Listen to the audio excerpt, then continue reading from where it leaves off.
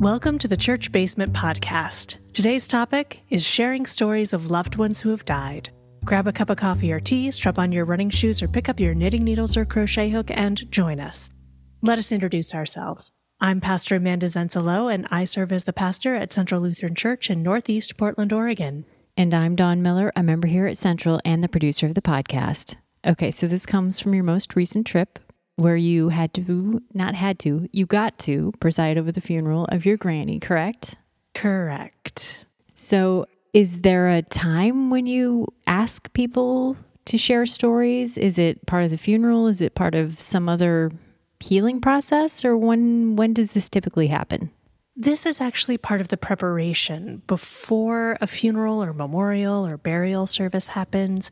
It's a time when a presider who is going to help you have whatever service you're having gathers with family members ahead of time to begin to plan the service. Okay. So for my granny, she had planned pretty much everything she wanted 19 years ago. Nice. We had sat down when I was there in 2003 and typed out what she wanted and all of the different pieces, the scripture verse she wanted, the hymns that she wanted, all of those pieces. So really what I was doing was gathering with family members to ask them the same question that I ask pretty much all families when I preside at a service for them. And that is, what is it that you need to hear on this day? That if it isn't spoken, the point would have been missed. Really? Okay. And it's not what would Granny want to have spoken. No, because she's already decided that by picking the readings and the hymns and all that, right? The readings, the hymns, she chose it by what pictures she wanted to have shown. And sometimes if you've known the person as the presider, you know the person well enough to be able to say some things. But sometimes as the presider, you've never met the person. Mm-hmm. I do a lot of funerals or a lot of burials where I've never known the person. That seems super hard. Well, in some ways it's easier. Okay. Because I'm not coming in with my own feelings and my own stories to glaze my own eyes. Or your own worries about leaving something out. Exactly. And so if I'm coming in completely blank, then I can come in and really listen to the family. And I can really hear them. And then I'm coming in just to tell the story of Jesus. I'm just listening for the ways in which this person's life points to Jesus. And I am there to highlight how Jesus is in this story. When I've known the person, then the story that I know and my own emotions begin to cloud the story that gets told. Mm-hmm. So that becomes a bit of a challenge, a big part of the challenge, actually, for me. But in this moment, the storytelling time, and it can be an informal time. It can be, in this case, for my granny, it was in her living room with some of her siblings. Granny was the eldest of 13. Wow. So we had a couple of her siblings present, and her daughters were present, and several of us grandkids were present. We all sat in the living room, and I started to invite stories to see what would come. It can happen in the pastor's office. So oftentimes I will invite a family or the children of the deceased or the partner of the deceased to come into my office, and we'll ask them the same kinds of questions that I was asking at Granny's living room, just to get the stories beginning, and then encourage questions as we go, just to get a smattering of little bits, just to get a flavor of a lifetime. You are never going to get enough. You're not looking for like an autobiography's worth of stories. You're just looking for, I don't know, like a sampler platter of stories. Just enough to really let the essence of a life bubble up. Do you find it easy for people to share these stories, or is it something that you sort of have to coax out of them, especially for those that you don't know? It all depends on the family system. Yeah. Every family is different. Well, and not everybody has that Hollywood ready, everybody loves each other kind of family existence either. Very few. Mm-hmm. I don't know that I've encountered that ever in any family system. Well, that's got to make it interesting to try to work around. What I tell people is the same thing I say in premarital sessions, which is tell the truth of a whole person. I may not include the harder parts or the more challenging parts, the parts of the story that show kind of the parts of a life that maybe are not for public consumption, especially at the time of death, the parts that kind of sting other family members. I won't share those at a graveside or in a memorial service. And they are part of the truth of a person. Mm-hmm. A person is an entire whole being. Not only does someone make the most amazing coconut cream cake in the entire world, but their biscuits kind of suck. Right? Sure. Like, it's a both and. Everybody is both of those things. And when we try to ignore that at the time of death, we're ignoring the whole of a person. And so in those stories, I try to encourage, especially in the preparations, like tell the truth of a whole person, because we need to see that whole person present. When we get to the graveside or when we get to the memorial, I will probably only talk about the coconut cream cake. Because that's all we really need to focus on for this day. But when I speak of the coconut cream cake, the family is going to know that I'm aware the biscuits weren't great. And in that, they will be held in the truth, the whole truth of that person. And so it is important the whole story is recognized of that person in that time. Are people usually eager to share stories, or is it something that you have to sort of prompt and tease out of them just because we're not used to talking about people that have passed away quite as readily as we probably could or should be? I think usually it starts with a trickle. Yeah. And then once we get started, it keeps going. So it can start with, well, what are we supposed to say? How are we supposed to talk about them? What are we supposed to be sharing right now? What is the right way to grieve? Sure. Right? We all have this kind of, how do we do this the right way? What is the proper way to be doing these things? And so once we can kind of break past that, once we can move into the right way to grieve is exactly how you feel right now, because anything you feel is good and right. It's the choices you make based on those feelings that have consequences that are easier or harder in your life. And so once we can find our way forward and start the conversation and start the stories, then they tend to just keep happening and keep coming. And they can be really beautiful. They can also be really hard. Yeah. So what kind of stories usually get told then? Everything from favorite songs to oftentimes if people are kind of getting stuck and can't think of things, I'll ask about a favorite food or a favorite dessert. That one can backfire if they didn't like sweets. But oftentimes a favorite dessert can bring forward lots of celebration stories. Sure. If I have learned that they are someone who was a cook or a baker of any kind, I will ask about a favorite recipe. If I have learned at all that they were a traveler, I can ask about a favorite vacation or trip.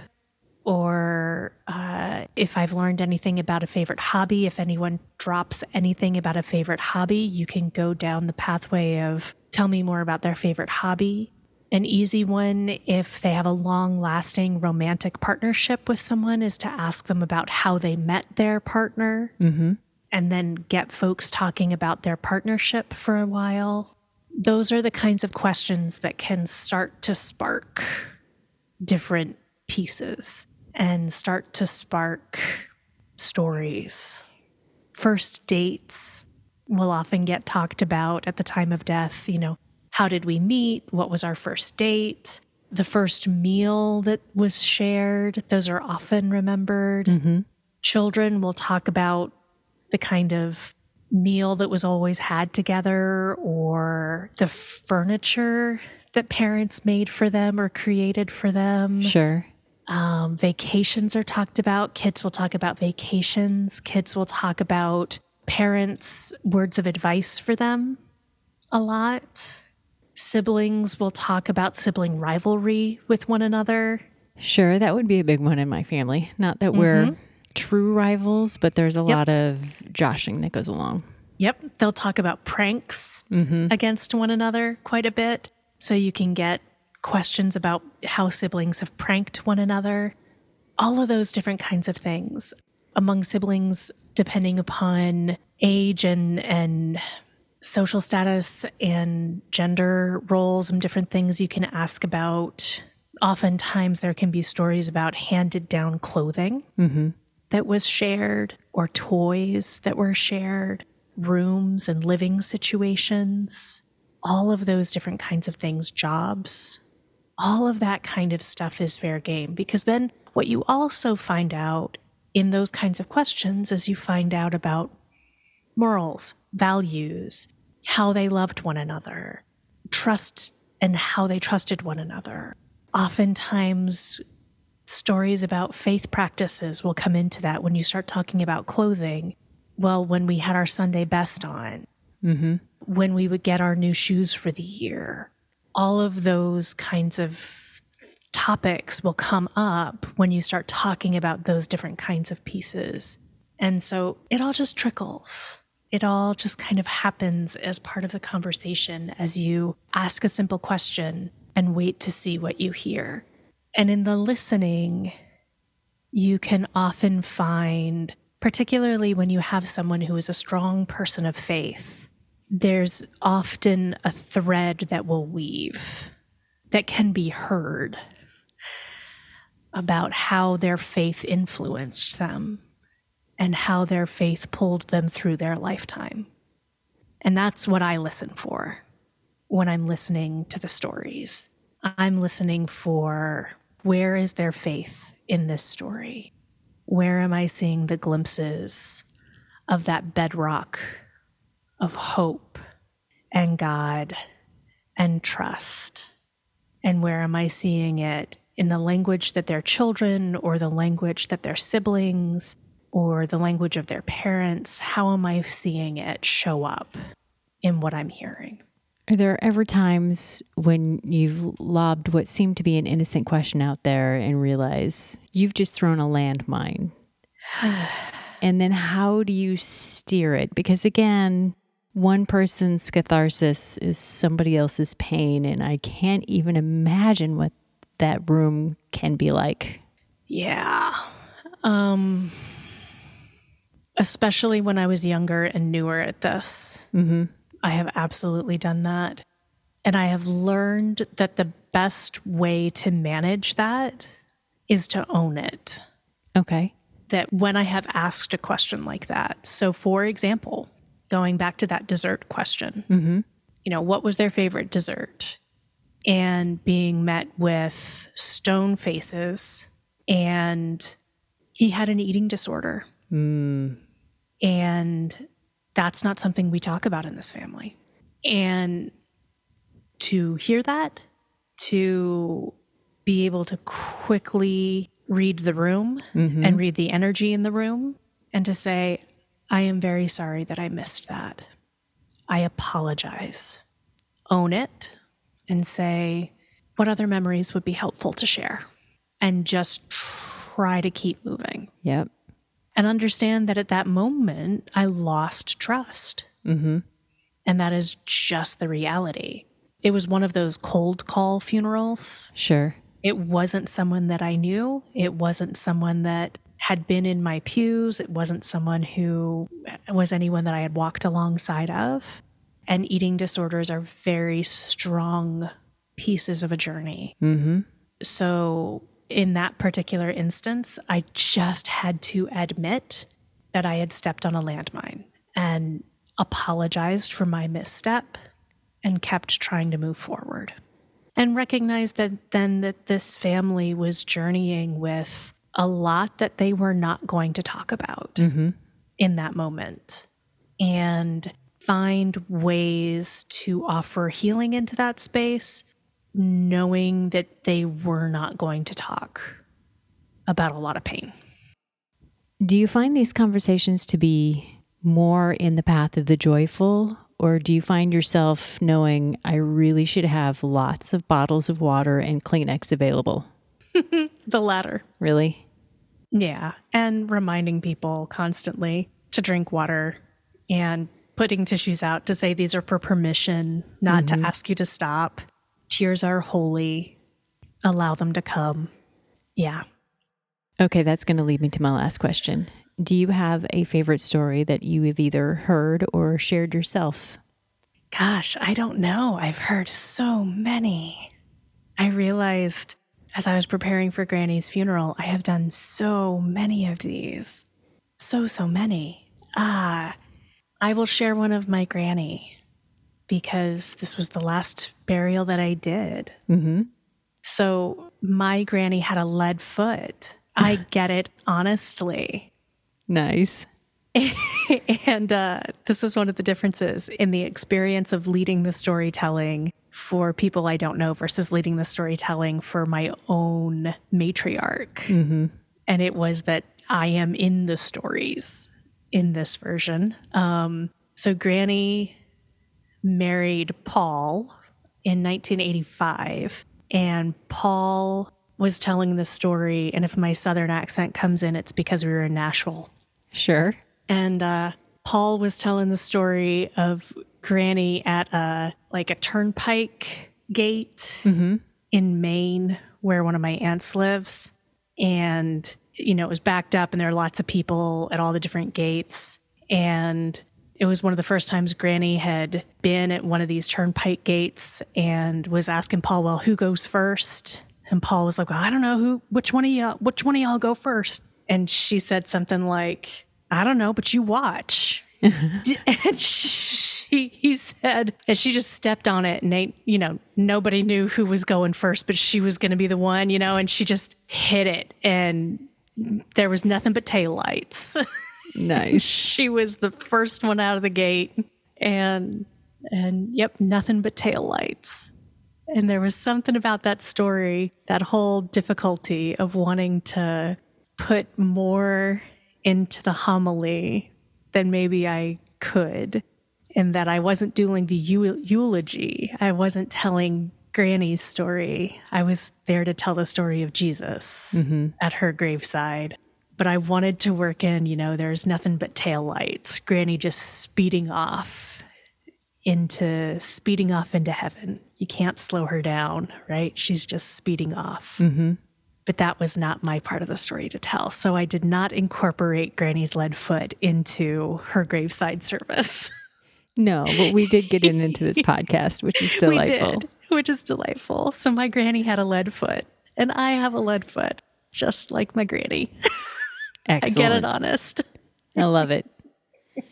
Well, thank you, Pastor Amanda, for taking the time to help us learn a little more about sharing stories of the loved ones we have who have died. I look forward to sitting down with you another week on another topic. It was my pleasure. Thank you for letting me share a little story. And if you have a loved one who has died, or if there is a time in your life where you are going to be having this experience, don't be afraid. Share your stories and feel your feelings. Give yourself the space and the grace for the grief and for the many feelings it will bring along with it. Mourning is a gift that we are given for the love that we care for others. So be gentle with yourselves. And until we are back in your ears again, remember, God loves you no matter what.